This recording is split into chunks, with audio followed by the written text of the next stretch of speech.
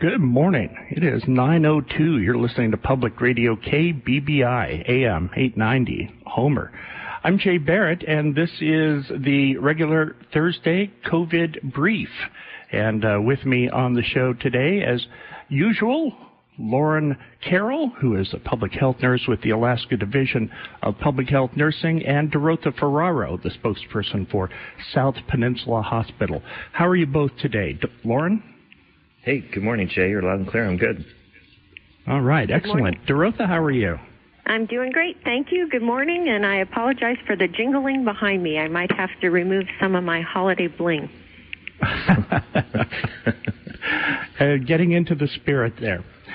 Well, let's see. We have Omicron to talk about. It's being taken very seriously by governments around the world. The National Hockey League has decided not to let its players participate in the Winter Olympics that were coming up.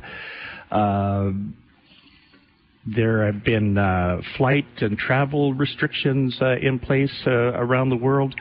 Lauren, can you tell us what the very latest you've heard on the Omicron variant of the coronavirus?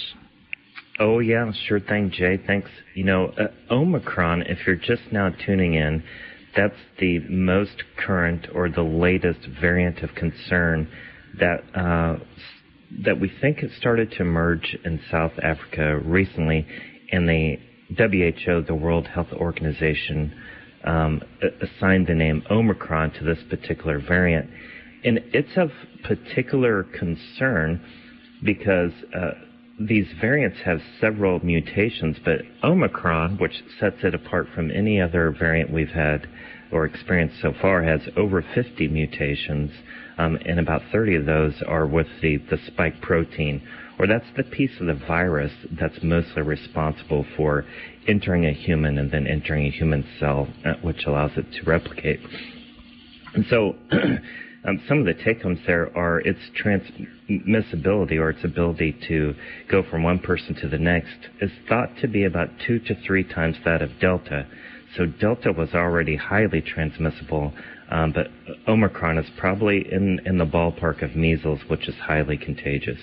So when stepping back and looking at the entire U.S., back around December 11th, which was recent past history, Omicron accounted for about 13% of all of the viruses that were causing new cases of COVID-19.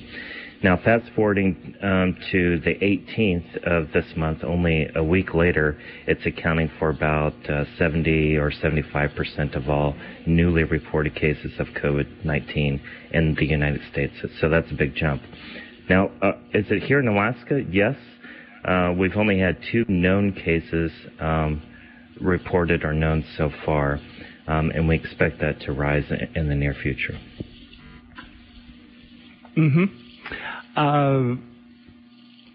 So many questions about Omicron. One of the unknowns, I think, at this point is how severe it is. There are indications that it is not nearly as severe a disease as the Delta variant, and that the spikes that started in Africa is already declining. What do you know about that, Lauren? Its severity. Yeah, that's a good question. It's still early in the game to know how severe Omicron will cause disease from person to person or from community to community. A couple things we know is that Omicron will likely impact different communities differently, so we'll have to wait and see. But anecdotally, what we're hearing from other countries is that severity might be less, but we're also seeing an increase in pediatric cases, which is also feeding an increase of pediatric hospitalizations. So that's a concern.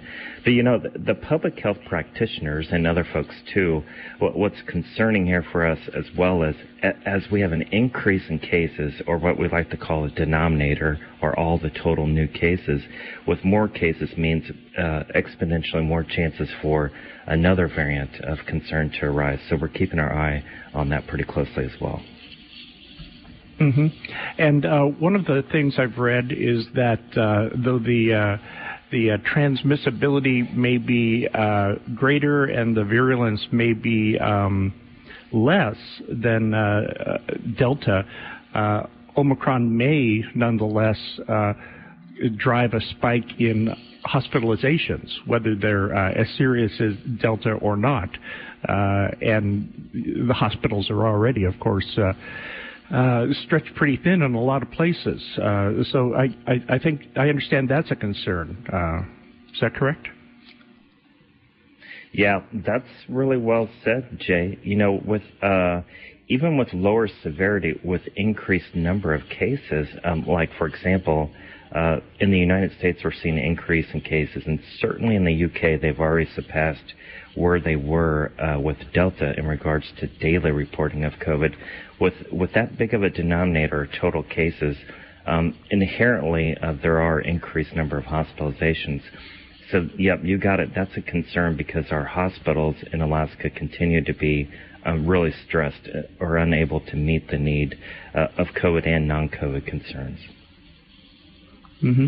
Is there, when we say that, we see that Omicron as the dominant strain now being detected in a lot of places, as you said, rapidly growing, is it edging out Delta? Is Delta going to fade away like some of the other? There are many variants of the coronavirus, if I'm not mistaken, and most of them don't affect us at all. Is Omicron pushing Delta aside, and is that a good thing? You know, I guess I would say epidemiologically, it's more like each of these variants running their course as we work with them and try to mitigate them as a team or as a community and nation. So what we've seen is Alpha has come and almost gone, but there's still Alpha out there. Beta has come and almost gone. It's still out there to some degree, and the same with Delta. So right now across the U.S., Delta's still there. Being spread from person to person, but proportionally, Omicron is making up a larger proportion of the total cases. Now, here in Alaska, the story may be a little bit different, and I say maybe because we only know of 2 cases of Omicron so far, but sequencing or the laboratory test that tells us which variant can take up to a couple of weeks or even longer, so that news tends to come a little bit later. Mm-hmm. If a variant of the coronavirus emerges that is super mild, I mean, like more Omicron than Omicron. It's very, very mild, maybe sniffles for a day or something, I don't know, and it becomes the dominant form. How is that different than a vaccine? Oh, I think, what you might be getting at, if I'm hearing you right, is that anytime that someone gets the infection, and assuming that they make it through that okay, and then they heal, they do have some natural immunity or protection from the coronavirus. That's true, absolutely. And actually, what we're seeing is some new verbiage. It's called super immunity. And super immunity is the phrase that the scientific community is assigning to folks that have been fully vaccinated but also experience breakthrough disease.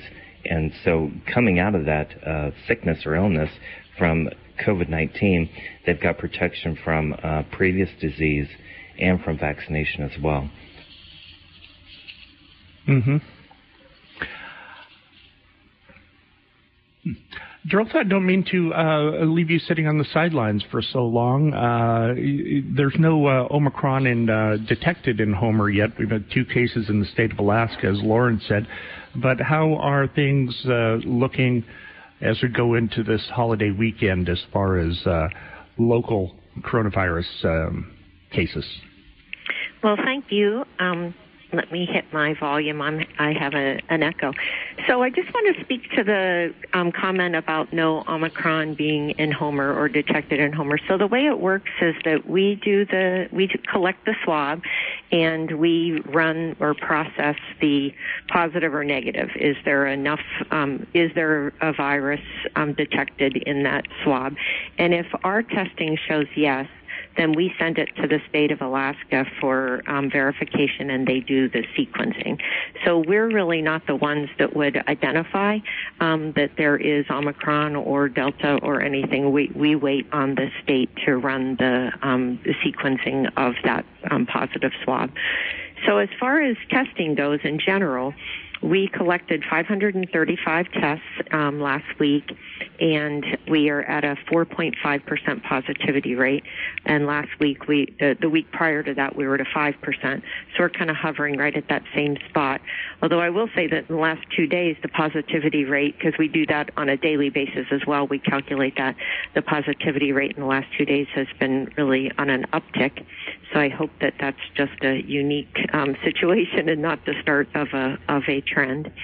As far as hospitalizations go, last week was a great week in that we had no new hospitalizations for COVID, no new admissions. So I'm happy to report that out and happy to say that as of last night, I did not check today, but as of last night, that trend continues. No new hospitalizations with COVID. We continue to give the monoclonal antibody infusions, and last week we gave 10. And there's a kind of a variety of those MABs that are available under emergency use authorization. Some have a specific age or condition assigned to it, and another is actually open to any age. So I just encourage anybody who tests positive to go ahead and reach out to their provider. It really helps kind of get in front of controlling any serious illness, and B, that's the only way to get a monoclonal antibody infusion is to have a provider referral. So if you get a positive test, just make sure and let your provider know, because you might be a perfect candidate to get one of these MABs as a way to help prevent serious illness. Mm-hmm. Excellent. I'm getting a lot of crinkly noises from your phone. I don't know if you can. Yeah, there you go. Those landlines are notorious for that. Don't hear that much anymore since we all went to cell phones. Speaking of antibody or antivirals, the Food and Drug Administration just yesterday authorized the first COVID-19 antiviral pill. It's from Pfizer called Paxlovid, and it's for folks 12 and up with mild to moderate COVID who are at risk for severe disease or hospitalization. Lauren, are these kind of things going to become available in Alaska right away, or are we later in the supply chain like so many things? What do you know about these antiviral pills and their rollout? You know, I don't know much. I noticed that just this morning, the ink is still actually drying, that FDA authorized an additional oral antiviral for treatment of COVID-19 in certain adults, and that's a Merck product. But I got to tell you, that was just released a few hours ago, and I haven't read it yet. Mm-hmm. Now, these are one would take these pills instead of or in place of the monoclonal antibody infusions? Is that the same place in the chain of things that these things go? You know, I don't know. I don't know the answer to that. I would imagine so, but that's outside of my scope, really. Ah, okay. Dorotha, do you have any information on these antiviral pills? Well, I know pretty much what the rest of the community knows just through the FDA approval that happened yesterday. We're anxious to learn more and learn when they are available in Alaska. So they're, at the moment, not in Alaska. We are part of just an information and distribution chain statewide for everything from monoclonal antibodies to the remdesivir to any of the treatments that are currently available. So we should be learning soon, in a matter of days, what the availability will be in Alaska and who the perfect candidate is and what the recommended time frame is for prescribing that. Oh, excellent. Excellent. I saw an article from a military publication, but it talks about the U.S. Army has been working on a vaccine, and apparently they are creating one that works on all COVID strains and SARS variants. I forwarded that to you, Lauren. Did you get a chance to look at that? It's from Walter Reed Army Institute Research. No, I didn't get a chance to look at it. However, it doesn't surprise me. And what I'm thinking of is in regards to Omicron, the thought is that the current vaccines are still expected to protect against severe illness, hospitalizations, and deaths due to infection from that new variant. However, we are expecting to see some breakthrough infections, and that's because of all those mutations to the spike protein of the new variant. Mm-hmm. Dorothy, we have a question from a listener. They're wondering about I guess it would be second boosters or fourth shots, which is rolling out in some places. I think Israel is offering them now. Any word on discussion about that in the state? Nothing being discussed at this time. Right now, we're just happy to be able to offer all three of the vaccines as well as boosters, and folks 18 and over can mix and match for their booster as well. So happy that we're able to provide such a variety right here, right now. Mm-hmm. I saw something the other day where the FDA is now preferring the mRNA vaccines, the Pfizer and the Moderna over the Johnson & Johnson. Does SPH have any plans to, along those lines, offering Johnson & Johnson or recommending an mRNA? We discussed that on Tuesday when that announcement got made, and we'll be reviewing it. The bottom line is that it's still available at this time. It is certainly shown statistically that a booster, if you do Janssen, your booster is even more important. But at the moment, we're still offering that. Oh, okay. Could you maybe clue our listeners in on what the issue is with the Janssen/Johnson & Johnson vaccine? I cannot. I am not comfortable, or okay. I don't want to say comfortable. I'm not familiar with all the details on that. Okay. Lauren, do you have information on that? Oh, I haven't seen recent news, but, it's been known for the past several months that J&J is a little less efficacious or works a little bit less well as compared to Pfizer and Moderna against the Delta variant. So those two mRNA vaccines, that's the Pfizer and Moderna, the efficacy against Delta was up in the 90s versus probably in the 70s for J&J. And that's why Pfizer and Moderna rose to the top in regards to being recommended. But now we still have some folks that just prefer J&J for whatever reason.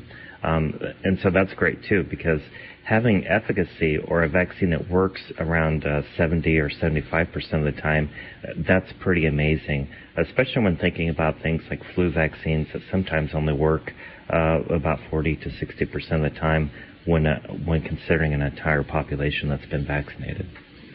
Mm-hmm.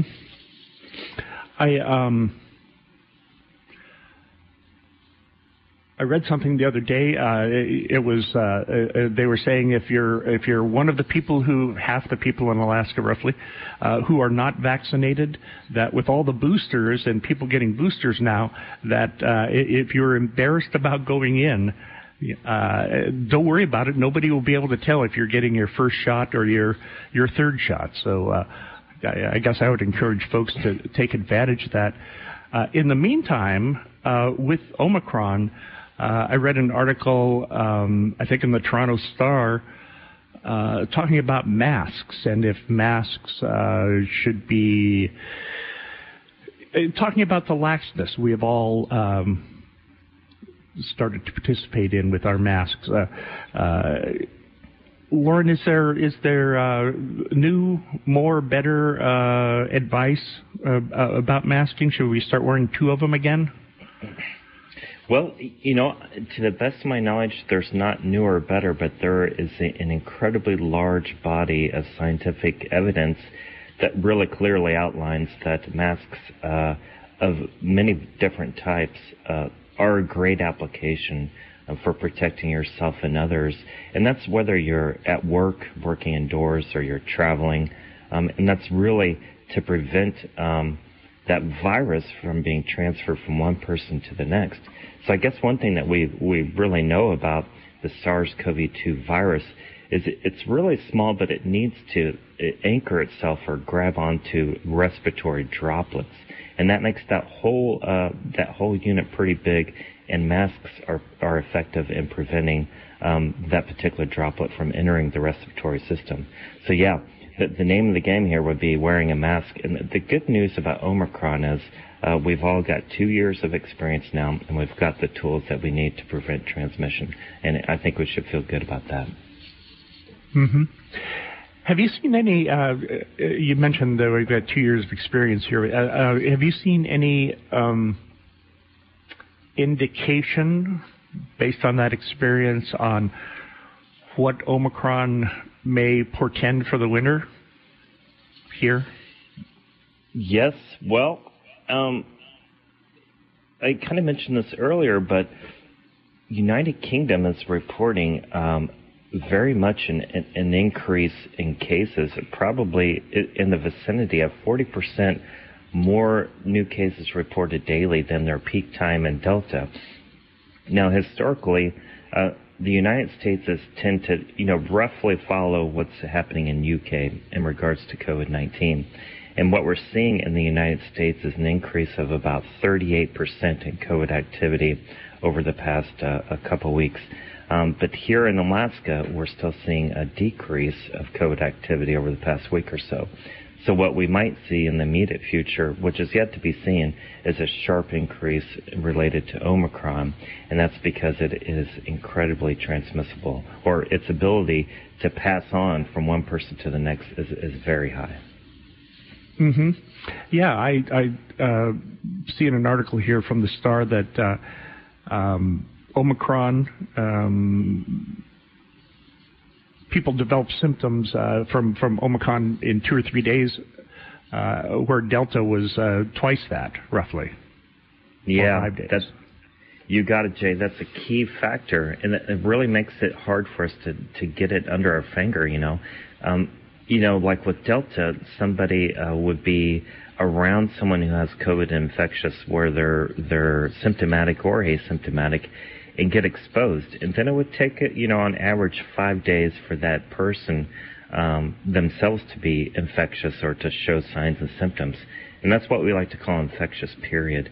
And the infectious period for Omicron, although we don't know it, it's very hard to calculate, but it's probably on the order of about 3 days or 2 days shorter than Delta. And so what that means is the spread is exponentially larger. Wow. So let me ask you about that transmissibility. Let's say Omicron is twice as transmissible as Delta here. Does that mean that the safe period of spending time with around people should be shortened as well? should we consciously be spending less time around people now? Does the exposure time matter? Is the exposure time shorter because it is Omicron? That was a long way to get to that question. Sorry. Yeah. No, that's okay, Jay. Yeah, the thought is currently with Omicron that it takes less time for Omicron to transfer from one person or the next. Or in scientific language, what we call inoculum. It takes less inoculum in order for Omicron to pass successfully from one person to the next. Now, when that new person gets Omicron, it's also taking, we believe, less time for that person to become infectious and pass it on to the next person. So that's what's so concerning about this particular variant. I guess a worst case scenario would be something that passes quickly like this, but is worse for you. That would be one of the worst case scenarios. From today's perspective, that's not quite what we're seeing with Omicron. We're believing that the virulence or this variant's ability to do damage is likely less than Delta, but that's yet to be seen. This is still preliminary info, and we'll just have to see in the next several weeks. Mm-hmm. Given the shorter incubation period for Omicron, will we see a corresponding uptick in, hospitalizations in a shorter period as well? That's certainly a possibility. We won't know till we get there. But the concerning thing is that, what lies behind cases is always hospitalizations and deaths. So it kind of occurs in a cascading effect, or one leads to the next. So with a larger total number of cases, we would naturally expect a larger total number of hospitalizations, even if the virulence or the ability of the variant to do damage is less. Still with a large enough number of cases, there will inherently be, or is thought to be, inherently more hospitalizations and deaths. But that's yet to be seen. Mm-hmm. As a man of science, you are very cautious, and you answer cautiously scientifically. When you and your colleagues are chit-chatting about this, do you feel a little optimism with Omicron or a little trepidation? Oh, I don't know. I think it's a little concerning because we're going into the holidays, which means a lot of travel and probably a lot of time snuggling up on the couch watching rom-coms. So that's a little concerning because that sets the stage for Omicron to really thrive throughout the winter season. But I think, too, that it's promising that, we've all been through this. We've been through Alpha, Beta, and Delta together, and without a doubt, we'll make it through Omicron together as well. Mm-hmm. I'm looking at a graph I think I forwarded you as hospitalizations and deaths, average weekly hospitalizations and average weekly deaths in the United States. And it shows that the unvaccinated have a 5 times greater infection rate, somewhere around 50 per 100,000, and fully vaccinated people around 5 or less.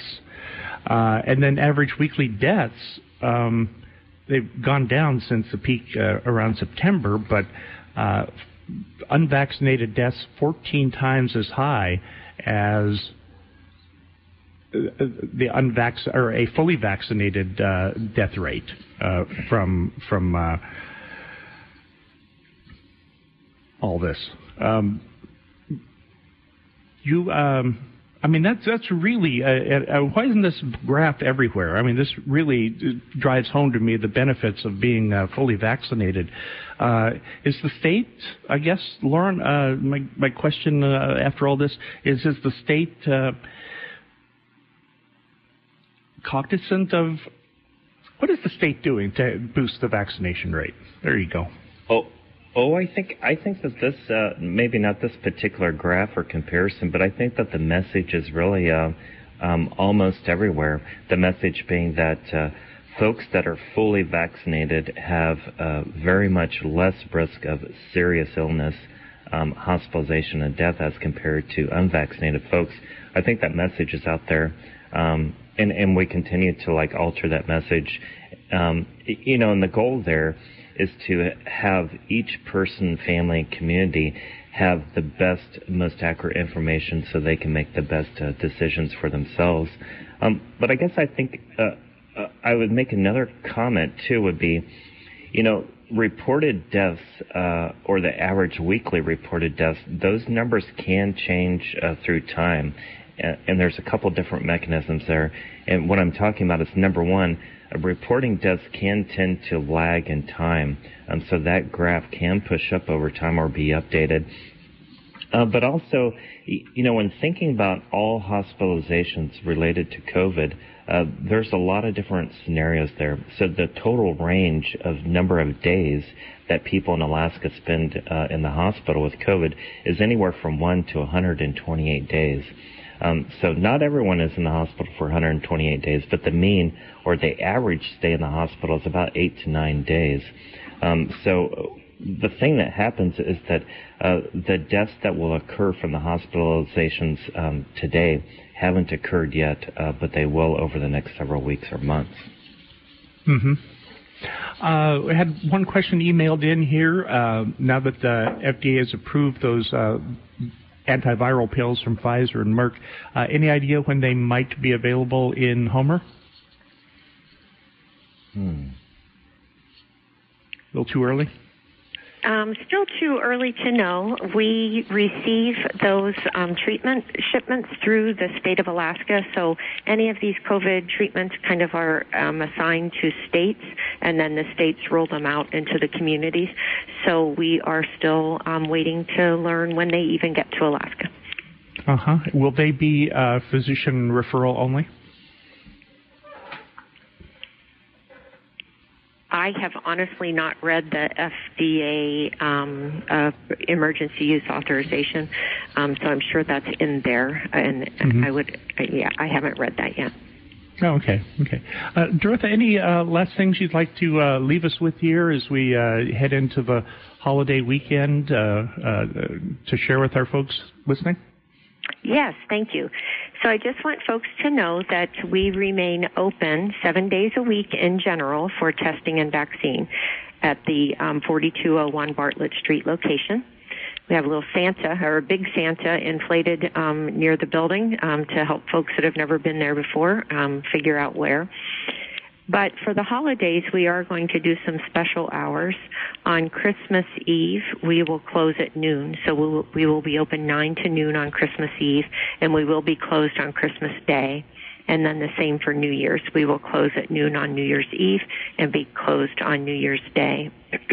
Now, I understand that for some folks, they can't control when they learn that maybe they were exposed to COVID, and they can't control when they start feeling poorly and want to come test because of symptoms. So we will have some at-home test kits available while we're closed. The instructions on getting one will be posted on the door of the vaccine and test site. So don't hesitate. Just because we're closed, don't let that prevent you from coming and getting tested. The information will be there on the take-home test kit. Oh, excellent. And just a reminder for the listeners, it's only the Bartlett Street clinic that's closing on those hours. The emergency room open 24/7. So just want to make sure they understand absolutely. that. Sorry if I implied otherwise.